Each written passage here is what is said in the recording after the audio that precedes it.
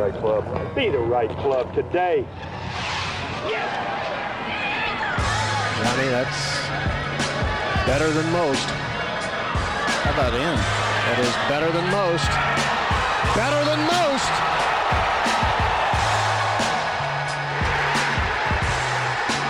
Expect anything different? Ladies and gentlemen, welcome back into the No Laying Up Golf Podcast. My name is Randy. It is so nice to have you here. We are live and on location in the south of Spain.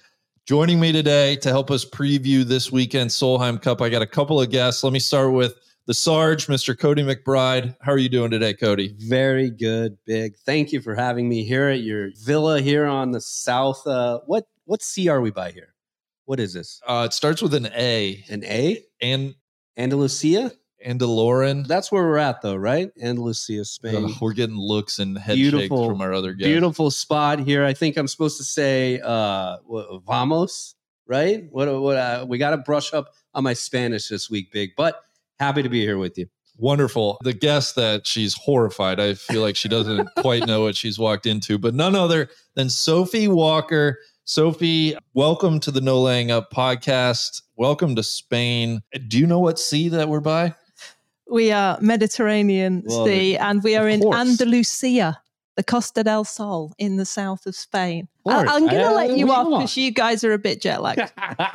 Well, no, I know it's the Mediterranean, but I swear I saw a sign for some sea that started with an A. I don't know. The Alboran Sea.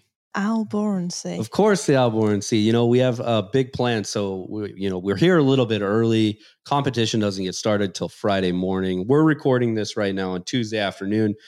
We walked a little bit of the golf course this morning, and the number one thing that Randy's excited for this entire trip is that he wants to board a ferry so we can go to Morocco. He really wants to get on the African continent while we're here. I've never been. Yeah, I mean, you should if you've got time in between all the golf. We've got the Rock of Gibraltar, which is just down the road as well. But yeah, on a good day, you can probably see Africa. Swimming? No, but boat, definitely. He's very excited about it. Randy, I mean, I think, we probably should let people know exactly who the guest actually is. Does she have some bona fides here? No, our guest, Sophie Walker, former LET player, I believe you still hold a card, don't you? Yeah, I mean, could you tee it up if you wanted to? A very small one. Yeah, but I mean, not this week, but on occasions. Yeah, I'm still a member. I retired, I think, at the end of 2017, 18. But then with COVID, like, you kept your card for a long time. Exactly. Career money, maybe. Yeah. And now you're a player turned broadcaster. You're here this week. You're going to be doing TV for the international feed. We ran into you at the Women's Open. You were working for BBC Radio, doing on-course reporting, kind of a jack of all trades. So yeah, it's nice to have you, and you'll have a busy week here, won't you? I will.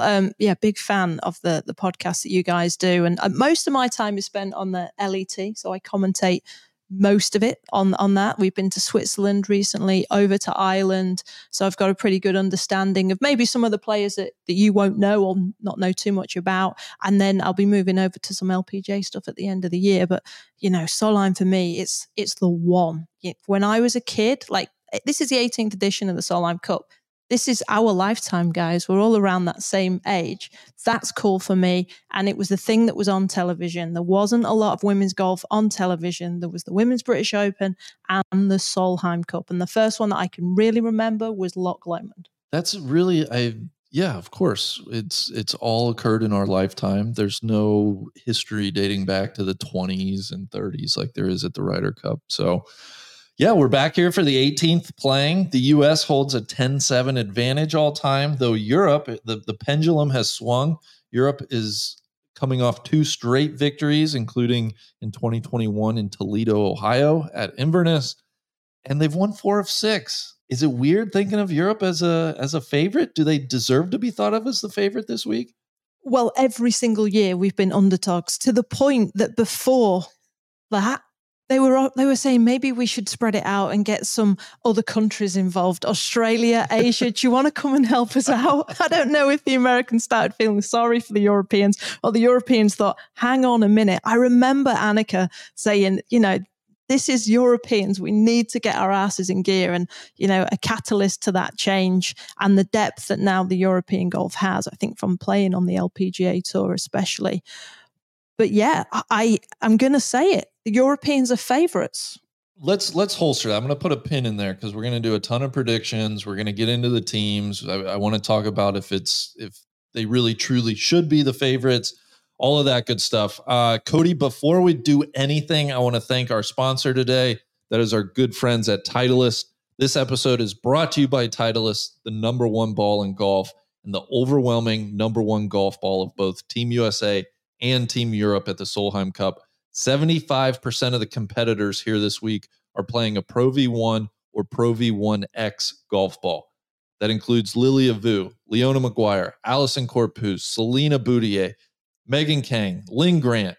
We don't need to list all 18 here, but you get the picture. Lots of Pro V1s. Big, and not only a lot of Pro V1s, but it could be interesting. You know, we got to figure out which ball we're actually going to play.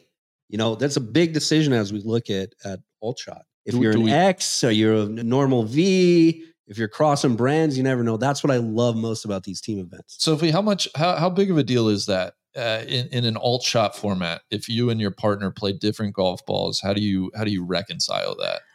Do you know what? I think until technology came along and TrackMan came out, no one had any idea. It was like, yeah, we'll play with whatever golf ball you want. But now recently, especially with what happened at the Ryder Cup in Paris, that well-documented statements about the different golf balls. But I think it's a great thing that 18 players are playing a Titleist golf ball.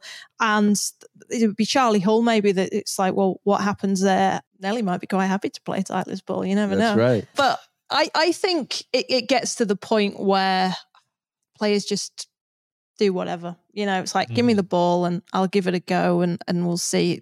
Most of the balls are so similar these days in what they play. And if you are a certain, like a Pro V1X in as a player, and you probably fit into another ball in a similar way. And I think with the captains, there was a time where you'd maybe separate the long hitters and you'd put them with a short hitter. I just don't see the case now in foursomes. I think they're going to go a little bit more like for like. So the chances are the golf ball will be the same, if not similar. Well, it'll certainly be something to keep an eye on. And Cody, I don't have to tell you, on the game's biggest stages, more of the best players in the world choose the performance and consistency of Titleist golf balls. So for all those folks listening, head over to Titleist.com and see which Pro V1 model is right for you. That's Titleist.com. Thank them very much for being a supporter of what we're doing, and especially this week here in Spain. Sophie, this is my first time to Spain. So not only have I never been on the African continent, just across the Strait of Gibraltar, I'd never set foot in Spain. To my eye, it kind of reminds me of, like, I don't know, Scottsdale, Southern California, with the mountains, kind of desert meets the water. Cody, you said what, Cabo Light it reminded you of.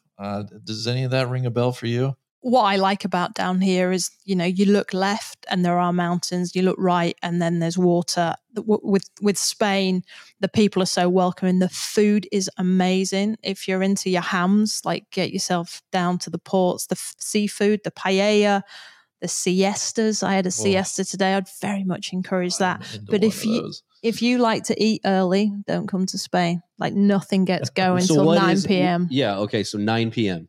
Like, we're doing this podcast now. It's almost 6:45.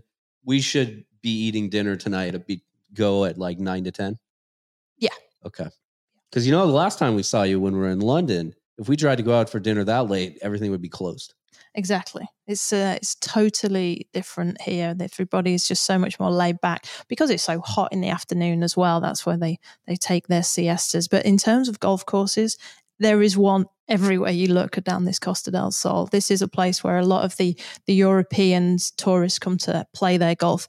Maybe not so much in September and August because it's very, very hot, but it's definitely, as it cools down, this is the place to be and the place to holiday in the summer with your family. It's only a couple of hours from most parts of Europe, and it's where a lot of us used to come as children. So we were wondering on the way out here, you mentioned basically everywhere you turn, you see a golf course. And we didn't know if all of this is new development, old development. It kind of blends in and out, and it's a real cool spot. I said Cabo just because I think what you said on Southern California, that's just that coast extended. So Cabo would make sense there. It is a beautiful mixture of desert when it meets the sea. And what I was so blown up, it blew my mind when we actually got out there is that everybody told us how difficult the walk was going to be at this course this week. And it truly, it was shocking to me because I was not expecting still how extreme it actually is. Exactly. As a Brit, we don't kart, never kart. Well, you come here and there is no other option except for this week. Yeah. The bigger golf courses, the resort golf courses, the newer ones down in Spain are being built where not close to the coast. They're up more in the canyons and the hills, and there's some beautiful views. But in terms of the walks, you wouldn't walk. The likes of La Reserva, La Cala, Finca Cortesane, you would always get a golf cart. But this week is the exception. Yeah, we ran into a friend of all of ours, but Ollie Brett out there who's not carrying a bag this week. Got struggling. The rare. He was happy because his boss Mike Weir gave him the week off from carrying on Champions Tour, so he could be out here with Emily, and he was so happy that number one, he doesn't have to carry a bag this week, but number two, he was being chauffeured out there. Somebody was driving him around on a cart. Blew my mind. Well, Ollie Brett, I have a story about Ollie Brett. So my mum came we have the race to Costa del Sol, and my mum came last year, and she's not much of a golfer. And I said, just stay outside the ropes. Nothing can go wrong. And next thing you know, I get a selfie with her and Ollie Brett in the middle of a fairway. And he's like, I've got your mum. We're all good. But now my mum's favorite golfer is Emily Pedersen, and she's here this week, and she's going to be following Emily. Yeah, good to hear. Ollie, for anybody listening, Ollie, of course, was former caddy. You mentioned he caddies now for Mike Weir on the Champions Tour.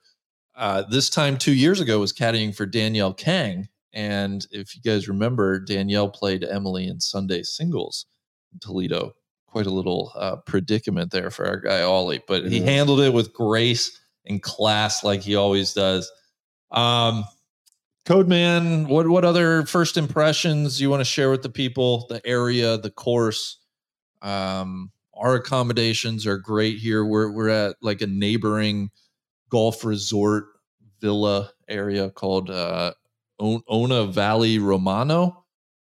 I'm sure I'm going to mispronounce a lot this week, but very nice accommodations. 3 or 4 pools here. Sophie, I don't know if you got into one today during your little siesta or not, but yes, I got eyes on one of them for sure. It's cold the rest of this week. And it's seawater. I bet you're not used to that. I'm not used to that, but I'm glad it's cold because with it being so hot out, it's a great refreshing mixture of hot and cold. So that's very good. All right. Well, shall we? Well, I'd say there's a little bit on the golf course before we get there. I think we talked about very undulating. If people remember it, I remember watching clips of this because they've hosted the Volvo World Match Play here on 3 different occasions. Rare course this week on European soil that it is Bermuda grass. And I think for a lot of people who, unless they travel and play golf primarily in the southeast of the United States, are not really used to playing on Bermuda, that's going to be huge this week. I think when we start talking about players, who this sets up for, and specifically all those little short chips, pitches, things like that. Because as we all know, chipping, pitching in Bermuda grass is very difficult. But this golf course, I will want to shout out one thing is that we talk a lot about new golf courses and trying to be environmentally friendly and what are golf courses and what's, all this water that's needed to go into keeping things green. And you're going to see this golf course pop on TV when they're watching the world feed that Sophie's on. It's going to look magnificent, but this, Finca Cortesane, in doing my research, it's crazy because it utilizes 100% regenerated water. There is not an ounce of fresh water, of potable water that goes into this. It's what they're doing here is truly like leading the way for other places in the world. And I think that's one thing that should be shouted out and praised on their parts. But it's a great spot. It's a difficult golf course. Fairways are a lot wider than I thought they were going to be, but excited to get it going. It's Sophie, I'll tee you up here. To me, it's interesting that we come for a Solheim Cup in Europe, and I think what people would maybe most associate would be a course in the British Isles and maybe even a links course.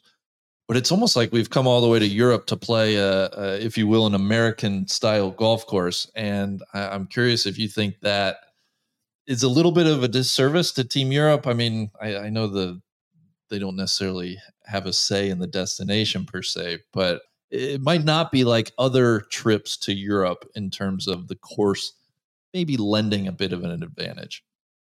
No, I mean, I totally agree. The first thing I said when I came in here was make sure you remind me about the Bermuda, because it's something that if you're from North Europe, you're just not used to playing on. I know Lynn Grant has spent some time over the winter actually practicing down here at Finca Cortesane. Obviously, you know, she's going to be in the Solheim Cup team, but she needed to teach herself how to chip off it. And when you've been born and you've grown up on it, you don't need to think about it. But when you haven't, you need to be more aware of it. I think for the average golfer, this feels tight off the tee, stroke intimidating, because you have to hit over a lot of ravines. There are bushes, there's out of bounds. But for these women, you know, the average LPGA player is hitting over 70% of fairways. So that's not really an issue. But there is plenty of ups and downs. The undulation is significant. The slopes on the greens are absolutely massive. And we're getting to a point now, which I can't believe I'm saying this, at the Solheim Cup, it needs to be at a venue that can cope with so many thousand fans. I think the change, that Glen Eagles in 2019, it just lit something in the Solheim Cup. And we're going to get bigger and bigger. So we need these venues that can cope with the amount of people. It will look amazing on television. It'll make you want to play it. You talk about signature holes. There's 18 of them out there. You had, if I may, I will plug, you did, I think it was last year in conjunction with Your Golf Travel. You had a chance to play Finca Cortesane. What is that? What, Your Golf Travel? Yeah. What can you describe to people what Your Golf Travel is? Your Golf Travel is a holiday company, a golf company in Britain.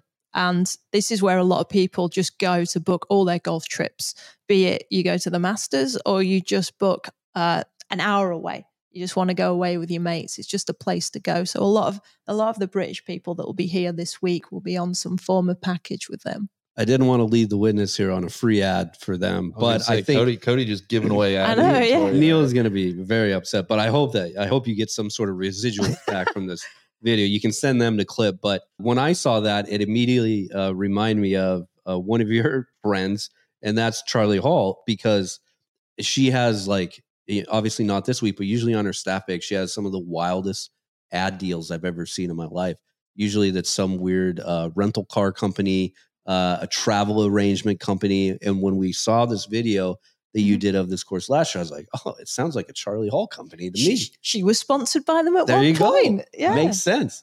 But phenomenal watch. I think for me, watching it and getting a sense of like what this course actually is for people who are interested and want to do, research prior to it actually being on TV. It's a great place to start. And, I think the only thing that's going to be different there is the starting holes. They changed the starting holes on us. They did. I remember we played, obviously, all 18, 1 to 18. And when we finished, the clubhouse is beautiful and it looks out over the driving range, and the director of golf came over to talk to me, and I knew him from when he worked in Abu Dhabi Golf Club, and I speak my mind. I go, look, I'll be honest, that 18th is not a strong enough hole. I don't know where you'll fit people around it. It's a nothing hole. And he goes, well, just to let you know that we are changing it. We're starting on the 4th hole.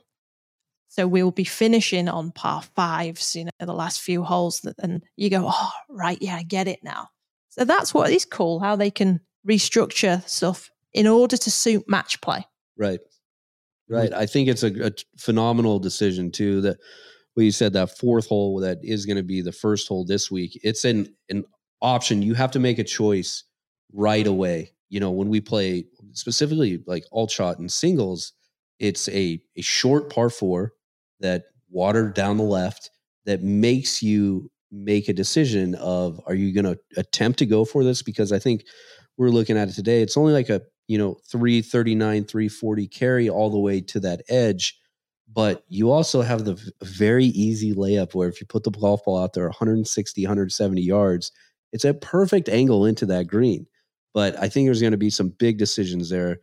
It'll be a fun hole for 4-ball too. Yeah. With, have the first person put it out in the fairway perhaps, and then let, a bomber take aim at the green. Yeah. I would play the 50-50 rule. I don't think both have the mentality. You both send it, right? One's bound to find grass. It's a hole that you go, God, I kind of wish this was like 14. Yeah. As a player to start on that. And it would be how easily you get sucked in by the crowd, cheering you on, the nerves. The bottom strike is quite popular when you're a bit nervous. That means the carry's not going to be quite as much. But hey, a lot of the time when you are nervous, you hit that leaky one right. And thankfully, there is fairway down that right-hand side. What other holes, Cody, Sophie, stick out to you? Sophie, I should ask, how did you play a year ago? I watched the video, but I'm forgetting what'd you tally? Well, I didn't go for the reachable first as it was, but I did hit the pin with a nice little pitch shot and birdied there. So that the opening few holes I played pretty well. There's a few par fives in there, and I remember thinking like, okay, like this is a nice few holes for the longer hitter to really just eat up birdies. So that's what I would say kind of early on, and then towards the end you start having some quite long par fours. And what I remembered about this golf course is that, there's a couple of par fours that are just miles uphill. And you're just like, am I ever going to get to the green? And then when you get to the green, if you're short, it just rolls all the way back down to you. So clubbing's going to be pretty interesting round here. But I like 13. 13's a lovely little par four with a creek in front of it. That's pretty nice. You guys had a walk out there. What do you think? The par threes are strong, aren't they? Yeah, 17. Very, We've candidly, Cody and I have only had a chance to walk the back 9 thus far, so I'm a little bit blind on 17 and 12 are both 9. Good. I yeah, mean, they looks like you're have good variety of different lengths of holes. What was that one? Feels hole? very Nicklausy in the greens. Yeah, big quadrants, specific areas of each green. Trying to think of what was that big par 4 that we walked up? They were like, wow, that's... Yeah, I thought that was a par 5 with all the bunkers down the left-hand side. Let me see. That is 15. So I think 15 and 16. So you've got 2 long par 4s back to back. And that could be, a huge advantage for the longer hitters coming in. And you can kind of wrap it up right there. And then 16, 17, and 18, walk us through for any matches that get down to the end. 16 is par 4. Yeah, so 15 is a dogleg from right to left, loads of bunkers on the left-hand side. So how far you bite off will determine how far you hit it. But then you get to the green, and the green slopes massively from right to left. I mean, I think the guy, Rory, bless him, who I was playing with, not McIlroy, put it off the green. It was that fast. It got a little bit embarrassing for him. And then there's another beautiful little dogleg from left to right. And they have these like nice cork trees that come into play. It's just not a tree line like Valderrama, but they do have some nice trees around. The par 3, 17th to come. I always like 17th as a par 3. I don't know what you guys think about that. And then 18 is a par 5 that goes down the hill. But, many of these matches don't even get to 18. 16 is the popular hole, isn't it, that the matches normally finish on in Ryder Cup and Solheim. Yeah, you're right. Identifying those tough, after that great little par 4 that you mentioned earlier, then 2 really big par 4s. Big boys, yeah. I think we're going to see good golf shots be rewarded here. We talked to Angel Yin earlier today. She was praising that. She said these fairways are a lot wider, more wider than I thought they were going to be. We asked her specifically about the greens. She's a player that loves firm, fast greens. And she said, yeah, they're fast. And specifically said there's so much undulation that there's just rolls that come out of nowhere that if they made them any faster, you just couldn't get balls to stop in some places. So it was nice to hear that from her. somebody who definitely enjoys harder golf courses. Yeah. And when she is praising a course like that, it always gets me excited because, it's going to be a great watch. I'm curious though, because I loved the setup 2 years ago at Inverness in Toledo, which is a fantastic golf course. It's hard to screw that up, but it felt like it was truly playing like difficult, where par was a very, very good score on most of those holes out there. And Angel thought maybe more birdies, even some eagle looks this week. Is that your sense? I mean, do you think there'll be more opportunities for fireworks than perhaps what we saw in Toledo? Not that there weren't fireworks, but just from birdies and eagles, I guess. I believe so. There's obviously we start with a reachable par 4. Like that reachable par 4s are non-existent in the women's game, Right. Never mind on the Solheim Cup. And then with the par 5s, and you got to look at the European captain, Suzanne Pettersson. A lot of captains like the course to suit their style as much as they want to look to, obviously the players sometimes reflect them as well. Mm-hmm. She was the longer of most players on tour. She liked going for the par 5s, making some birdies. And I think the reflection in the team that she picked and the way this golf course will be set up has got a lot to do with what Suzanne wants. She's very keen to get the Spanish crowd, the European crowd on side early on. And if you look at her big name players, they're big hitters. Mm-hmm. I think the Europeans are, I'm going to say, do you reckon they're longer than the Americans as a 12? Yeah, I would say definitely. I mean, they have way more longer big ball players than the American team does. I would say that on the flip side of that, American, I think, brings a lot more consistency with their drives off the tee there. That's such a great point, identifying Suzanne's game and having this course match it. We hear all the time on the Ryder Cup about how much control the captain, specifically the home captain, has in course setup and everything else like that. I don't know. Is that the same here for the LET? I mean, did they give them that much control, or do they leave it with, whoever the host is? My thinking was it's the LET as a body that is responsible Organization, for the not setup. so much captain. Because I believe in Toledo, it was the LPGA that was setting up the golf course, and the captains really don't have a part in, right, where the tees are or where they're putting the greens, which I kind of like. I like a third party to kind of set up the golf course and let the two teams compete on. I'm not sure how much we need, the captains. Hey, let's have middle of the green flags, or let's mow down the rough. Right. Let's set up a golf course and see who wins. Yeah, see what the best team themselves, bring to the field of play. But I think we've got evidence with 3 match play championships being here that this will be a good match play course. 100%. We had that on the back of a Ryder Cup at Glen Eagles and Solheim Cup. It's great to come somewhere where you turn up and you go, yeah, there's going to be some double bogeys, but there's going to be some birdies and eagles as well. Let's get into some team talk. We're going to do some predictions.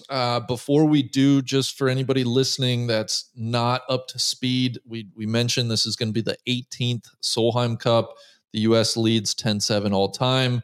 Europe has flipped the tide, has won 2 straight and 4 out of 6 all time. Team Europe leads 5-3 on the European continent, or the GB&I including. And just like the Ryder Cup, there's going to be 28 points up for grabs across the 3 days, Friday, Saturday, Sunday. Europe needs 14 to retain the cup. Of course, Team USA needs 14.5 to win the cup. TV coverage, I will give these times in Eastern United States, East Coast time. It's going to be 2 a.m. to 1 p.m., both Friday and Saturday. That's going to be on Golf Channel and Peacock. And then Sunday singles is going to be 5 a.m. to 11 a.m. Eastern on Golf Channel. Great lead in to our American football, NFL, on Sunday. So for most of the states, for those listening back in the States, a great opportunity for coffee, golf. Set your alarms early. Maybe if you got to tape early action, tape the early action, and then get caught up to speed for those last 3-4 hours. Yeah, but you know what, Big? If people don't want to wake up that early, where can they get caught up on at the end of each day's play? Oh, Cody's just lobbing them up for me. I'm going to tomahawk this one. We are going to be doing live show podcasts at the end of each day. You can find us either through Twitter or join our YouTube live show. You can comment, ask us questions. So at the completion of play, probably 30 to 45 minutes after the last putt drops, I would say, we're going to go live. And that will then be turned into a podcast in everybody's feed shortly thereafter. So we'll be on site. We got the Schuster brothers flying in for support. They get in Thursday, so there'll be 4 of us. Hopefully a lot of special guests. Sophie, we might be hitting up your crew, and maybe would love to have you back at some point as well. Last week, just to plug a couple more things, Michael Wolf did an office hours video about the history of the Solheim Cup. That's up on our YouTube channel.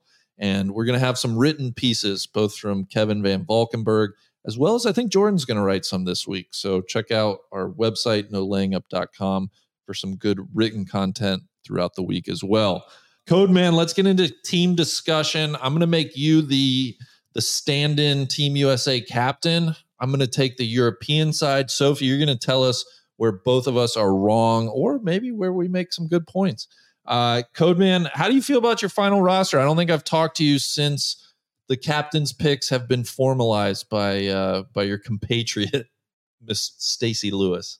I have no issues with them. I think this team that we have here is the best possible team that Team USA could be rolling out with. I don't think there's really anybody that has a case for, I should have made it. I got cheated out of a spot. You know? I think it was more interesting, I think, for us following it, like who is going to get into one of the automatic picks, like bouncing between final LPGA to Rolex points list. Right. Because I think we all knew that like the 12 that we have it's going to be the 12. I think the only person who kind of made the last month and a half a push was Ryan O'Toole. I started to get and go out there and try to whip some votes for her before I quickly realized like this just isn't going to happen. The only way possible, which she had great form, I think in Northern Ireland. Yeah. But really that Sunday she just didn't have it. And she really needed to put a good round together, probably win that tournament, if not take second. And she just did not have it there. And really, I think the 12 that we have here is the best 12 that we possibly could put forward. And I will say, probably stronger total than the European team has. Which is interesting. And I agree with you. I think from Stacey Lewis's point of view, it was she's not going to catch a lot of flack for any of the captain's picks, right? It's all kind of chalk. I believe the 3 and the 12 total that are here for Team USA are the most deserving over this window. Sophie, I think what was interesting was Suzanne Pettersson's captain's picks on the European side. And I say that because if you go purely by their world ranking, which I realize is not necessarily the best metric, you could make some cases for Jody Ewart-Shadoff, for instance. I think there was more surprise on the European side. And to me, that kind of leaves Captain Pettersson more open to the second guessing should Europe come up short. I don't know if that was your perception. What do you make of her captain's picks?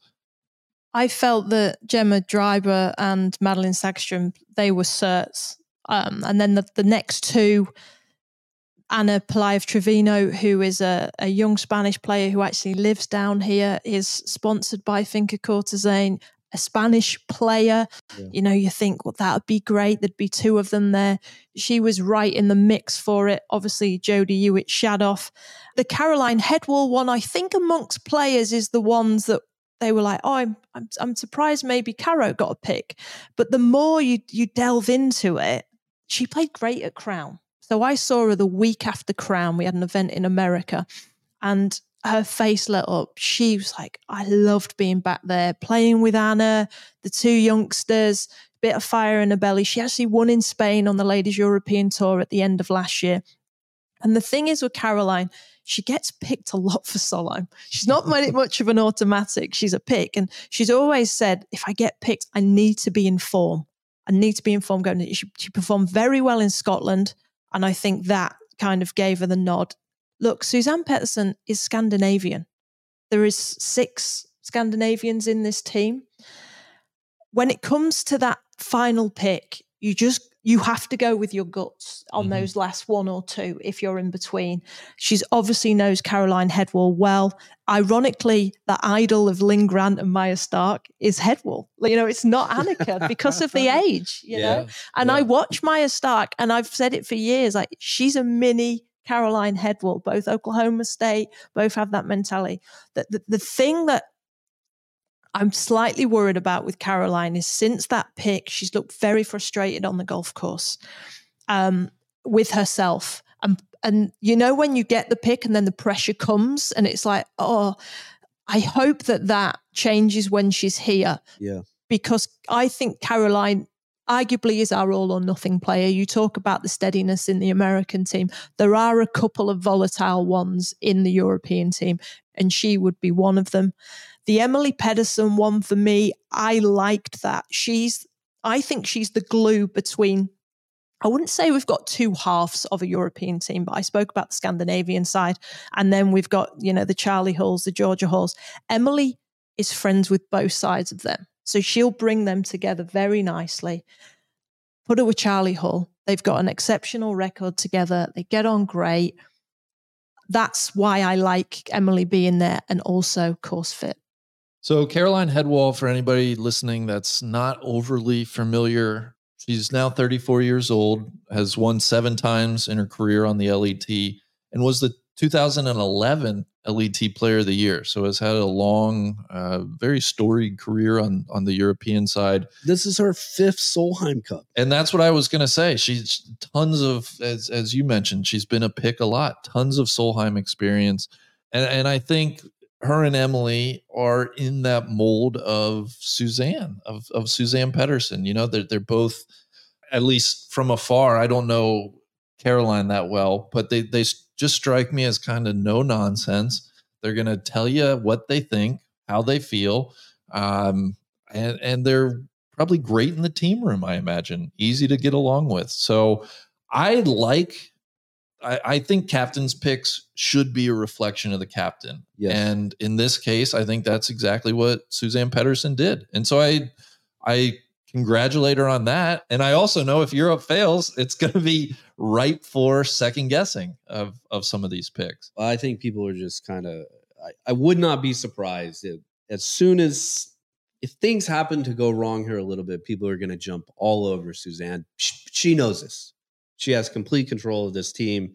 She is very, very, proud of not only the region of the world where she comes from, but also wants to elevate the players that she knows are capable of this. I think Caroline, you mentioned, Soph, that there is a lot of pressure when it comes to picks. And most of the time you see the players who are not going to make it on points really grinding towards the very end. And maybe they can't live up to that because they know they got to play really good in order to make that captain say, yeah, I'm going to use a pick on them. It's funny, Caroline, now we're seeing it kind of the opposite, like you said, where she got the pick and now she's grinding because she's like, man, I got to get my game. My game needs to show up. And it's not quite there yet, but it really needs to be there this week. So it's interesting to see that.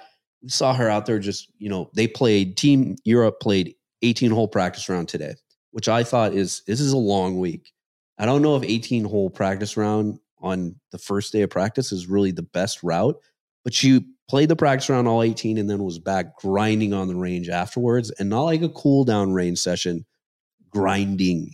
So it'll be interesting to see what they do tomorrow. I know they have a ton of media obligations in the afternoon, but I would not be surprised if you see a player like her out there again trying to get as many holes in as possible just to try to find this rhythm that she's searching for. Yeah. Caroline she gets hot, under the collar, but also with birdie. Her iron play, it's like a laser. She just stands there, bang, at it. And when she just plays like that, it's amazing. But when she starts second guessing herself, when she starts backing off, that's when, it gets worrying for her, and it gets worrying, for us watching as well. She has to, I think if you put her with a Nordqvist, the Carmen, the Swede, it's certainly going to help her. But she is on the edge, Caroline. That's where she plays her best golf. And this is where Suzanne is going to have to say to her, look, I picked you. I believe in you. Just go and let yourself play. And that's sometimes Caroline's problem. She can get in the flow both ways. Yeah. That makes total sense. I think the other thing going for Team Europe is we're kind of talking about Caroline and Emily. I think you could make the case the last two of the captain's picks. It's a very deep roster, and I don't think necessarily. Caroline's not going to have to go out and play 5 matches. Emily's not going to go out and play 5 matches. We're talking about maybe 3 matches for both, I would think. And so there is some, I guess, I think it's a luxury for, I'll ask you guys. To me, you made the comment, Sophie, earlier that Team USA perhaps better talent top to bottom. To me, it feels like, though, and I don't know why, it just feels like Team Europe has more depth. I just trust 1 through 12 more. And maybe that's because there are 5 rookies on Team USA and we just don't know about some of them in big spots. But I'll say the names that you don't want to say. Listen, we're concerned about Danielle. Her golf clubs still are not here yet. That's a debacle on its own. And for people who are not tracking, and if you do not have a Twitter account by chance, that's the only reason why you would know, because she's retweeted it and pushed it out. And I think everybody kind of is understanding the airline debacle. But she flew from Vegas to Amsterdam down, and her golf travel bag was left. One of, I think, her most prized possession, though, is her putter, which she does not travel in her golf travel bag. She has a special rifle-like case that she travels with that. Interesting that made the plane, but her travel bag did not. Well, I think that was a carry-on. I don't think you can carry on a case that's that long. Really? No, because her suitcase arrived. Oh. So she did. It must just be a specific travel bag thing. Yep. Apparently, Amsterdam's notorious for not putting golf clubs on connecting flights. So anyway, she out there playing practice round today, did not have her clubs. Ping, of course, on site here hooked her up with a rental-like set. The team from Titleist, I think they're coming down from London. They actually made clubs exactly to her specs. They're flying down as we speak, are supposed to be landing about our time right now, 6 p.m. But also the airline said that, hey, we've located your bag and they're trying to get it here as soon as possible. So hopefully all is right in the world for a player who is, notoriously known for being very, very finicky and picky with her setup. We don't know where her game's at. There's a lot of things going on. We don't know where her headspace is going to be at. The other person, Lexi, we have no clue where Lexi's going to be at. Her game hasn't been great. It's not been great, but she, I will say this: she put in the reps when she needed to. From the time that she knew that she was going to be an auto qual via Rolex points for this team, she didn't need to play in all those events that she ended up playing in, and she did. She went back because she knew she needed more tournament reps. The reps just were not. It didn't work out. So I don't know if a week at home, she's posting daily pictures out there of her back grinding. I don't know if she found something. Who knows if being back in a team environment will spark something there, but you don't know who's going to show up big. And you're right. And those are the first 2 that I think of. The other person, Allison Corpuz, has had an incredible summer, has really petered off as of late. Concerns there, keeping form wise. And you're right. Maybe, I see where you're coming from with the depth of lining up players 1 through 12. I just don't know really what players are going to show up here on the American side. I think looking at it, the players like Lilia Vu, like Alison Corpuz, Roseanne, obviously Rose hasn't won a major, but for me, the American side are looking for them to be their points leaders, but they're unknowns, aren't they, in a Solheim Cup, whereas the Europeans have the people that they know they can rely on, and then they've got a sprinkling of some new stuff. And that's maybe where the worry is for you guys, is how will they do? But I think you've got to remember they're winning majors, and but obviously there's no Solheim record there, but there is major pedigree there. I think Lilia is going to be fantastic. I'm not worried at all about Lilia. I'd be lying if I said I felt the same about Allison, just because she's had some struggles the last month or so, some miscuts. I'm not quite sure if she's as sharp as she was in July winning the U.S. Open. Andrea Lee, I don't know, true rookie. We'll see. Same with Cheyenne Knight, true rookie. We'll see. The good thing with Andrea, though, form-wise, very positive form. Sure. Putting herself in contention, I think Andrea is in a lot better spot than the rest. Cheyenne, you're right. And who knows what the rest of this rookie class is going to actually look like points-wise there, because I know we're going to get to the question of who's going to make all these points. 28 points that are available, but where are these going to come from on the U.S. side? Well, and that's what I was getting to is you start looking at some career records, and you have a Megan Kang who's only won one match in 2 previous Solheim Cups. Allie Ewing has won 2 matches in 2 prior Solheim Cups. So and not saying that either of them or anybody that we said can't have a big week.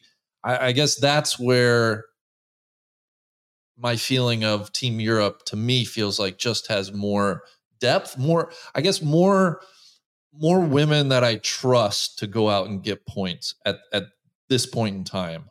I think are on Team Europe than on Team USA for me. So it's going to be fascinating. But Europe are going to win then, yeah? Well, easy. We've talked about Europe being a favorite. Is that more so because maybe it's not on pure talent, but certainly the last 2 cups they've won and a history of success on European soil. I don't know. I think the Europeans have managed to raise their game going into Solheim Cups. So they might not have been winning majors, but they take it to another level at a Solheim Cup. Then you look at the likes of Nelly Korda. Her record's pretty good considering she's been on 2 losing teams. The Americans need a Lexi and a Nelly to perform really well. I look at the European team and I don't need one person to perform. There isn't a natural leader other than our captain. Sorry, the European captain. I can't say our all the time. There isn't that natural top dog as such in that 12. So there's no pressure on, a Nelly that you've got to go and you've got to play all 4 or 5 games and you've got to win that point, because it seems that every time a Solheim Cup comes, we have a Caroline Head will go 5-0. We had a Leona Maguire go 4.5. It could be any of them. And Matilda Castron 2 years ago was kind of out of nowhere, and I believe got 3.5 points. If I look at the American side, I think Lilia has to play 5 matches. Nelly has to play 5 matches. And there's just, as you said, Sophie, nobody on the European team. I'm not sure if anybody's going to play 5 matches on the European side, just because I think some of the pairings and the way things work out, it could be everybody's going to get a rest before Sunday. True, but I also look at the American team and I see them becoming more of a team now. Megan and Nelly, really good friends. The way that Alison's talks about being around everybody, and Angel, great kid, known Angel for a very long time. So I think that they're less of needing that Nelly and Lexi to do well. More maybe we're saying that, but they're just in a little transition at the moment. And I do think they'll come together better as a team because the players know that they need to. Codeman, let me put you on the spot. If we're going foursomes in the morning, 4-ball in the afternoon, talk me through some of your potential Team USA pairings for Friday morning. Yeah, I think I'd probably start with Nelly. You're going to be the anchor of this American team. I think Nelly, in the past has paired very, very well with her sister. They've been known to just completely destroy people. I think this is the first team in a while where Jess is not a part of this team. But Sophia mentioned earlier her relationship with Megan. We've heard other rumblings of a potential relationship or a partnership with Cheyenne. So it'll be very, very interesting. But I think Nelly, and continuing to talk about who actually the leader of this team is, and seeing her step up. But I think her perfect, partner there would obviously be Megan, not only based off their relationship, but game, everything else like that. That's where I would start with. My biggest question here, and I think it's somebody who everybody wants to partner with, but who is actually going to partner with Rose Zhang? Plenty of options because she matches pretty much everybody's game. She is not a short hitter by any means, but she hits the ball far enough. She hits fairways. She's an incredible ball striker. The only real blemish there I think you're going to find is occasionally, her putting and how specifically, leg putting needs to be dialed in at times. But I think when you look at there, like another one of these, just because we have these 5 rookies on the team, would you put her with a veteran? Somebody who you have such lofty expectations and you need her to be a big point scorer for the team. Who would it be, Big?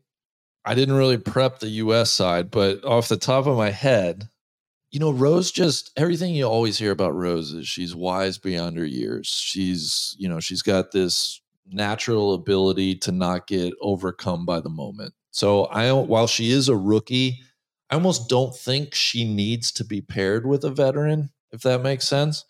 So I don't know if a Team Stanford play is in the mix this week, but you're talking about 2 people that are just super, super steady. And in an alt shot format, could you just kind of fairways and greens a Team Europe side to death? Would be where my mind goes. Sophie, I don't know if that's if you're putting together some foursomes pairings for the U.S., where does your mind naturally go to? Yeah, the Rose one, I thought is that Andrea Lee? Is she Stanford? Yeah. And then she has played with Alison Corpuz in the Curtis Cup, but that was 4-ball. Like those type of, they look quite like-minded, both Andrea Lee and Alison towards Rose. So they would be my 2 that I would look to go with her. Alison's a great one too. I just think the personalities between those 3 kind of mesh really well. And I think more so in alt shot foursomes, I think there's something to be said about kind of putting people together that not only their games kind of match, but with that, their personalities match. I'm a little bit of a believer in that. I will say whatever these pairings actually are going to end up shaking out to be, which we'll talk about this on Thursday post the pairings party, that morning foursome session cannot go any worse than it did in Toledo. They ended that morning, American only getting a half a point to your 3.5 points. It was terrible. The only, Allie and Danielle were the only glimmer of hope there with their half point from their half match. That 3.5 to a half point 2 years ago in foursomes, like that's been par for the course. I mean, what is it about the Europeans just kicking American We've won ass with the last 7 foursomes? years. We win the foursomes. I mean, that's just the way it is. We've got 31.5 points to America's 24.5, and very keen when it's in Europe to get foursomes out first. They feel it's a strength of theirs. I know we go back to it constantly. Junior golf and amateur golf, the European Team Championships are some of the best weeks of our lives. Like, honestly, that's how I know Carlotta Zaganda from when we were 13 or 14 playing in those matches.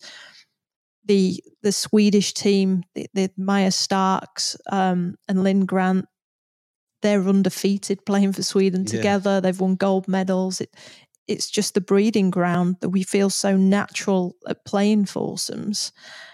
And there's also that belief that the Europeans think we're good at it and the Americans don't, because we also talk about it. And you go there thinking, oh, we're 4-ballers. And you've got to start changing it around a bit, because it is just golf. And I do think if there's ever a chance for Team USA to flip some narratives, what a great opportunity this year with 5 rookies. It's a little bit of a changing of the guard in some senses. I don't know if this will be the last Solheim for Lexi, maybe Danielle, but two stalwarts of American Solheim Cup teams. And it feels like now it's going to be the Lilias, the Nellies, the Roses. It's their time. And man, if they could come out and make a statement this year in foursomes, that would go a long way. Cody, I was going to ask, is there anybody you're looking to hide on the week? I know we've said how poor Lexi's form has been overall in 2023.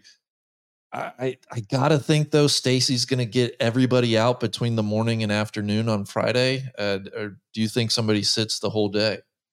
No, I think Lexi's going to get a look for a session, on Friday. But to answer your question, if there was one person that I would hide, it would be her. I just don't think that, she's going to end up playing 3 matches. So she'll get a match in on Friday, one on Saturday, and obviously singles, because it's one of those things with Lexi is like, you want to hide her, but you always know that everybody's only one round there away, one swing away, one spark away. She's been the leader of this team and played for so long. Her record does not reflect, I think, really what Lexi Thompson has not only done for American golf, but overall golf. And you don't sit somebody like that who qualified on points. And what does it say if you do sit her? If you sit her on Friday, if I'm Europe, I'm like, sweet. Yep. They're not believing in Alexi Thompson. And this is the player that went out against Anna Nordqvist in one of the best matches that's ever happened. She's the leader of that Solheim for the last few years. You have to give her a chance. Mm-hmm. She is just so talented. There is a player that can switch it on.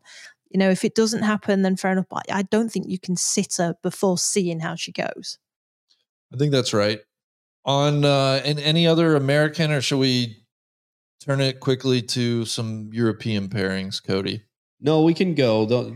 Again, I think there's so many rookies. I think it's truly a toss-up. I would love to be, a fly on the wall to see what Stacy is talking about with her captains. I know, just looking at the pairings, how they're playing the practice rounds and trying to feel out who's actually going with who. We're kind of starting to get an okay sense with her, but I really, we started off talking about the American team on Stacy taking complete control of this team and going away from the pod system that they've used in the past, that famously the Ryder Cup and President's Cups is used and everything like that, and really setting them all down and saying, hey, we're playing as a group. And I think by doing that, it's gotten rid of a lot of these little cliques and micro cultures that have kind of been around a lot of these American team rooms. And it's really cool to see. And I think a lot of that also goes to say with having Angela and Morgan in the team room. And I don't really know what Natalie's involvement has been so much in the team, but I know that Angela and Morgan specifically are people who, are on later side of their playing careers, obviously not playing anymore, but also hold tight relationships with a lot of these younger players and are mentoring these younger professionals and college kids that are coming at right now. So I think it's a perfect kind of compliment to how Stacy is actually leading this team. Yeah. I don't disagree with any of that. I know. I'm part of me is like, God, let's get to Thursday evening to when we can get the actual pairings. But if we do turn our attention a little bit to Team Europe, Sophie, who do you like in the alt shot in the foursomes format? Because that's what, looking at Team Europe, I was trying to kind of decide who best fit together, because I believe, for instance, Carolyn Headwall has a 3-1 career record in foursomes. So I'm not sure if that's where you want her or if she fits better in a 4-ball type setting. She's in to partner Nordqvist, in my opinion. So that would be the natural for me. I think, though they're 2 rookies, I would definitely put Lynn Grant and Maya Stark together. In alt shot, in foursomes? Yeah, I would. Yeah. The moment won't be too big for him?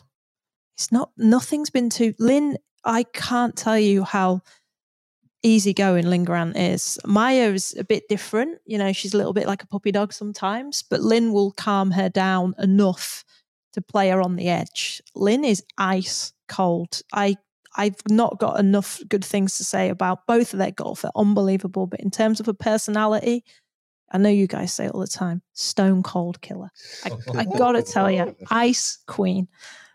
I'd have, like, I think they'll probably put Carlotta to lead the way, but I would have them two leading the way. I honestly think that's a tone setter too. Yeah. Because if you put those two as rookies and with their history and close relationship, if they go out and get a big win on Friday morning, I mean, that's a grouping then you can ride all through Saturday afternoon, I would think. I mean, they're so good. They are made, that partnership is made for this environment, for this stage. Man, it would be really, really bad if they went out and lost. I know. Yeah. Then it's like, well, what happens if they lose? Yeah. Yeah. The interesting one is like the Boutier Georgia Hall, isn't it? Celine Boutier, that you thought, oh, they're nailed on. And then Katrina Matthew put them one game last time and they halved and then separated them up. They've, I think, in terms of foursomes, that they've got to play. And Charlie Hall's a funny one for me because she has a different partner, like every Solheim. It just doesn't matter to her, does it? Like she's the kid that's like, I'll just play with anybody. So, but the Emily Pedersen one kind of works out nicely there. That's where I'd be leaning to. I think we have 10 very good foursomes players there. Though I'm saying Caroline Headwell's a bit hit and miss, I might even put her in. But I think our lot can all play foursomes, but I think we got to go big. We got to pick arguably our best 8 players for the foursomes and just go at it hard early on. Who would you? I was thinking Carlotta. Okay. I don't know who Carlotta played. Well, I was thinking Leona McGuire. Just because I'm thinking personality wise, they both seem very intense. That I don't know. Both of them strike me as, and Carlotta, of course, is going to be feeling extra emotions playing here in Spain, but they strike me as a kind of a like-minded tandem. I don't know who Carlotta will be paired with. That's the way I feel. I think there'll be loads of Irish down here to support Leona. So if it's Leona and Carlotta together, that's going to carry a big crowd. Carlotta is another one that has never really had a fixed kind of foursomes partner. I guess the better question too is if you do line them up 1 through 8, and we're saying Headwall's going in foursomes, who are the 4 you would leave out? Because to me, it would probably be Madeline Sackstrom, Emily Peterson, probably Gemma Dryborough, just because she's a rookie and I'm, tough to put her out in the morning and all shot. But then after that, that's where it gets a little tricky for me. I think so. But isn't that a great, I just think, isn't that a great position to be in where you're thinking, who am I going to not play? It's also going to be interesting how this week folds out with a playing vice captain as well.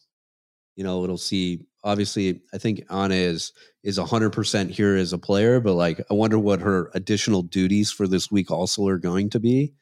And is that going to change as she will play more morning sessions versus afternoon sessions because she needs help? Suzanne needs help preparing for the other day. Yeah, I can't see Anna playing 4-ball, and I would see her going out pretty early in singles. When you talk about my question here, and you coming from the LET perspective, is that like Suzanne has an awesome team. She put her neck out there with these captain's picks that she has. We all know Laura Davies, the dame, her history, the lineage, everything she has going with European golf as a whole, male or female. Anna playing vice captain, understand that and everything. Who is Caroline Martins? Martins, Caroline Martins, yeah. I've literally, outside of me doing the little bit of research, how is she a vice captain? So Caroline is Norwegian. She's a good friend of Suzanne Pettersen and used to play on the Ladies European Tour. And when look, I've known her, she's been on tour with me. And when it first came out, I was like scratching my head a little bit. But now the more I look at it is Suzanne, and she says this all the time, that she's not scary anymore. She's scary, right? And we were all scared of Suzanne, and that's what made her so good. Because it's like, I'm going to kill you out there. Yeah, major intimidation factor. 100%, right? And that's what everybody on that team thinks of Suzanne like that. She's so cruisy now. Like she's great. Love her to bits now. But I think she needed, sorry for me saying this, Caroline, a little fluffy character. We say good cop, bad cop. She needs a good cop. And Caroline is that. She's so nice, so smiley. She's the first one in for the hug. It's not an awkward hug. And she is that one that, and imagine, like, I reckon I could tell Caroline, hey, can you get me a banana? I'm not saying that to Laura. I'm not saying it to Anna, and I definitely ain't saying it to Suzanne. So she's going to be the like, of course I can. Okay, what everybody needs a team mom. Would you like me to peel the banana for you? Yeah, team mom. She is a mom. And I'll say that we're kind of joking here, but that's a very important role to play. I really believe that's an important person to have around the team. Exactly. They're friends off the course, her and Suzanne. So when they've been going out, they went to America for maybe 4 weeks to go and do some research on the players. You don't want to be out there by yourself. And they were as a pair. And you don't think the dame's a good travel partner? Well, she wasn't going. Well, of course, but when I think of her, very intimidated. You never know what's going to happen around her. What with Laura? Yeah. No. Well, that's coming from somebody who's only met her once, doesn't really like, obviously from her playing career, but she doesn't seem like this teddy bear that you would have a good travel companion with. I don't understand the quick. But Laura didn't go out to all the LPGA events. I know that, but I'm saying if the Suzanne invitation did. was offered from Suzanne to Laura, do you think she would make a good? I'm trying to figure out what all these vice captains' role within the team room is actually going to be. Laura is, as much as Laura Davis is, the star of the European golf, women's golf, she is a team player, a huge team player, and will just be been there, done that. She gets on great with Charlie. You'd never put them two as friends, would you? But they get on great together. Suzanne needs somebody that she knows well from the team environment, that has been to every single Solheim Cup Laura Davis has been a part of. You'd be ridiculous to not have her part of it. Which is, it's so impressive. Just every single Solheim Cup. Yeah. That's so impressive. Yeah, there's no way you don't ask her, and if she says no to be advice, that's fine. But that was quite a significant role when Katrina Matthew wanted to pick Suzanne. Laura was there to back her and say, yeah, I've played against Suzanne at the peak of her powers. She is a player that could turn it on when needed. And that is a reason why she was obviously in the Gleneagles team as well, because Laura backed her. And I think Suzanne wants people that she knows in her corner, that she trusts. And they're the four. We're talking about Suzanne's attitude and disposition. What a delicious matchup against Stacey Lewis. I'd put them out. Right? Go 13 If there's a tie, if it ends up 14-14, Yeah. I think they play an 18-hole playoff. But that's what both captains demand from their players. Their excellence, their will to win, which is why all 12 will go to the very end. I know you say, like, of course they will, but the captain will... that team will be lived through what their captain is, and both Stacey and Suzanne are the two ultimate competitors. Do you think we get any controversy this week? Do you think there's going to be any? Oh, yeah. Oh, God, I hope so. Yeah, it's always Suzanne, isn't it? She's always in and around it. Yes, absolutely. Like, I don't know what it will be, but I don't know. God, I hope there's something. I just hope it doesn't have anything else to do with airlines. All right, I would love us to everybody to have everything they need and to get to Friday morning, everybody prepared, able to play their course with their own gear and kick it off. But I think this combination of Lynn Grant and my are going to rub some people the wrong way. I think they're going to go out there and they're going to rip people's throats out, and they're going to be loud and boisterous, and it is going to just get underneath the American team's nerves. And that's coming from a very proud Team USA supporter, but I think that's what's going to happen here. I love it. I hope I listen, we can be friends starting Monday. I hope we get some genuine, I won't say hatred, but I want to see that competitiveness. Yep. I think that's what makes these at the end of the day, this is an exhibition golf match, right? But when there's that intensity and when you can sense that, like, hey, they want to kick their ass and they want to kick their ass, it's like, yeah, let's do this. Let's watch some golf. I hope Lynn and Maya are maybe rubbing people the wrong way. I think Lilia strikes me as somebody that is going to be super into this and looking to take scalps. Like that's what I would like to see a Lilia Charlie singles. You know, after what happened at Walton Heath, I would love to see that. Yeah. God, that would be sick. Should we do some predictions? That would be a dream singles match right there. Let's start with the big question. Who do you guys have winning? I was so positive towards Europe until like a couple of weeks ago when Megan Kang started winning, and you got the Americans started to show some signs. But Europe are on home soil. I keep saying we are. There's no way I could ever not pick Europe, but I do think it's not going to be a walkover by any stretch of the imagination. I think it's going to be a tight. I think we're in for a very tight Solheim Cup. I mean, at most like 15-13, whichever way. I think it's going to be those kind of deciding 2 points there. I have been all ready to pick Europe. The Maya Stark, Lynn Grant, thinking of, putting them out and writing the two rookies. That is exciting. There's just something nagging about me that's telling me Team USA is going to pull an upset. And I think between losing the last two and truly having an underdog mentality this time around, I think I've always thought it's more enjoyable to feel like an underdog, to play as an underdog. And I think too, the Lilias, the Allisons, the Rose, the new infusion of world-class talent into Team USA, I think that's ultimately going to be the difference maker. I have USA, I'll say 14.5 to 13.5. Well, that's tight. That's the number that I was going to go with, 14.5, 13.5. Team USA. I think I'm happy that this is such a destination, and it's the first Solheim Cup held in Spain.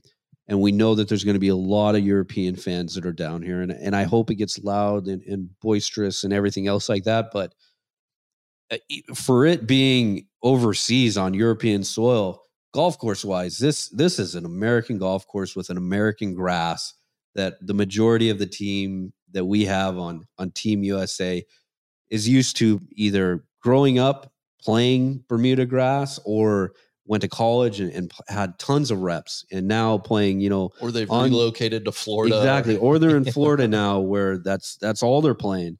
And not saying that obviously the majority of the European team plays full time on the LPGA tour, but you see that based off results. And it's just something that is when you're used to practicing and playing on it as much as the Americans are, I think that's going to be a huge advantage here, not just for the little chips and pitches, but specifically the grain on these greens. And when you start getting a little nervy here, it's no longer about just making firm strokes. If you're missing those spots based off the grain, it's just going to whip it right away. Yeah. Do you have a pick for top point scorer for the week? This is going to go totally against, because obviously I want Europe to win. The fact that Nelly Corda won down the road at a place called La Reserva at Sota Grande, which is a golf course which is very similar, she would have walked onto Finca Cortesane, looked at her caddy Jason and gone, finally, This is a golf course that I can really get my teeth into. I think Nelly will play a lot, and I think she'll be the top point scorer. Cody? How a lot, as in you think she'll get 5 looks, 4 looks? 4 looks. 4 looks? I think a lot Do you is... think anybody goes 5? Because honestly, if it's not like Nelly or Lilia Vu, I don't think anybody will go all 5. On the U.S. side? Or Well, total? I don't think anybody on Europe's going to go all 5. No, I got a feeling. I have this thing about like when we go, they shouldn't play all 5. I'm like, if they're your best player, like play them all 5. They can have next week off. Right. Would I rather have a slightly tired Nelly Corder or play against Andrea Lee? Like I'd rather play against Andrea Lee than a tired Nelly Corder if I'm out there. Yeah, I'd say top point scorers will be from the European side, and I'd say that's going to be Lindgren.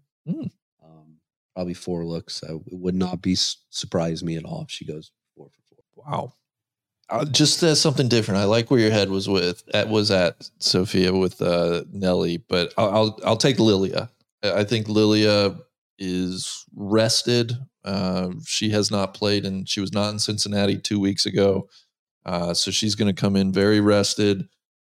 I would look to her to play all 5, and that's kind of my guiding light for top point scorer. How about a top rookie? And this could be either side. Cody, I think you've yeah. We'll say Lindgren. It's tough to have a different choice. I find it really hard to say Lindgren's a rookie. I honestly do because of how much I think of her as a player. So I'm going to go Lindgren. And I guess I'm having to say Lilia Vu because Lilia Vu's a rookie. I know. I'm just thinking like, oh yeah, of course she's going to be top rookie if I think she's top point scorer. And I will say this: I think as we wrap up this podcast, the Solheim Cup preview, it's absolutely phenomenal that Rose is on this team with a victory. And it's just like when we think back to how long she's been a professional golfer for, she's been a professional golfer for the exact same amount of days that Ludwig has. And they both are getting ready to tee up in their first team competitions with victories under their belt after being professional golfers for a little over like 112 days. It's truly phenomenal stuff. And I think, obviously I did not pick Rose as my top points getter, but man, she's so good in team events. This is truly like to the world. And hopefully everybody has had the opportunity to see and watch Rose play, but this is going to be a different side of her where like this steady, no emotion, like absolute killer comes out, and it's going to be impressive and really cool to watch. When I said that I was very confident on Europe and then I switched, it was when Rose turned pro. Yeah. Yeah. I mean, that makes total sense. My only worry with Rose is it's been a whirlwind for 112 days, right? And I just wonder if at some point she's just going to be tired. And it's the beauty of being young, I guess. 20 years old, you don't quite get as tired, but you don't get tired. She's at also Solheim. playing. I'm sorry, like the energy Okay. carries you through. I don't think you Okay. get tired at Solheim. The other thing too is that like I think this is a perfect event for Rose, who we know, like, I don't know, and this doesn't need to turn into a completely like Rose segment, but I think you would probably say that you would expect her to have better results in the events that she's played up to this point.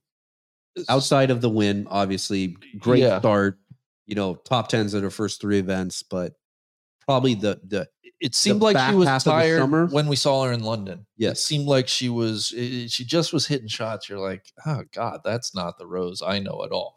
And it's been a little, you're exactly right, Cody. Since that point, it's been like, the results are fine. She's made some cuts, but nothing like great by any stretch. I think this is a perfect event where find somebody who pairs up well with her. It's not just Rose out there being Rose and having all this, I gotta play and contend.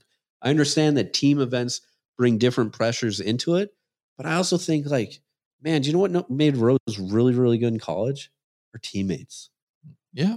And I think this is just something that like, it's going to be very natural for her. and a spark, it's going to light, and like she's going to be off to the races. And as you said, she raises the level of everybody else. Yeah.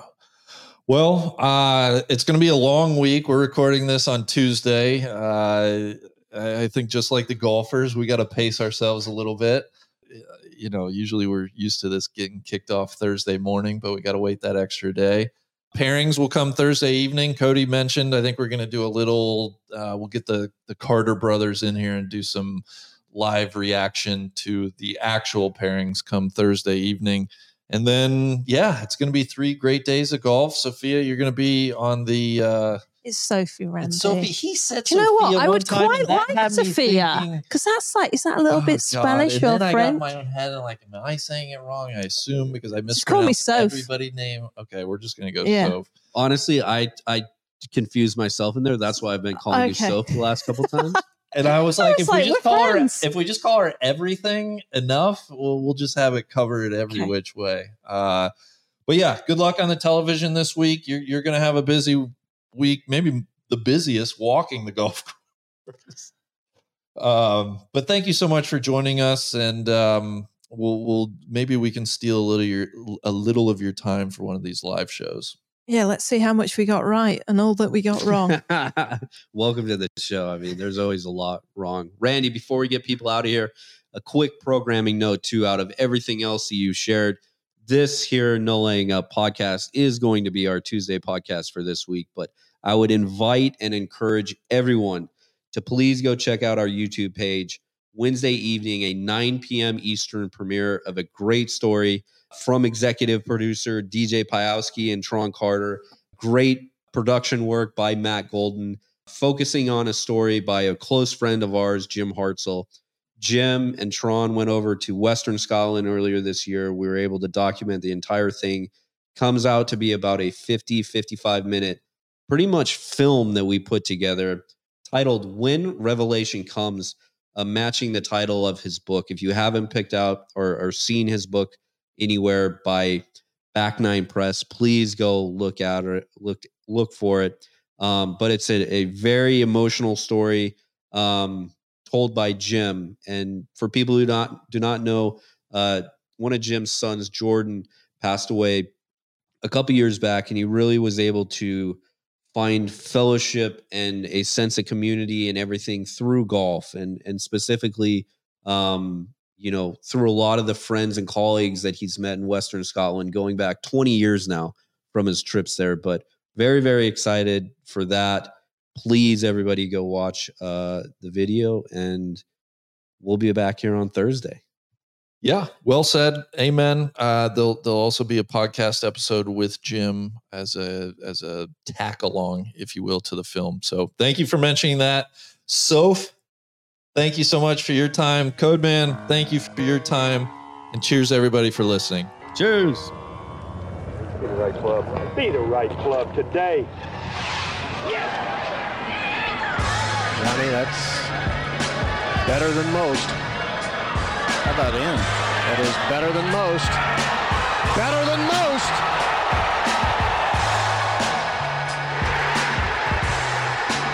Expect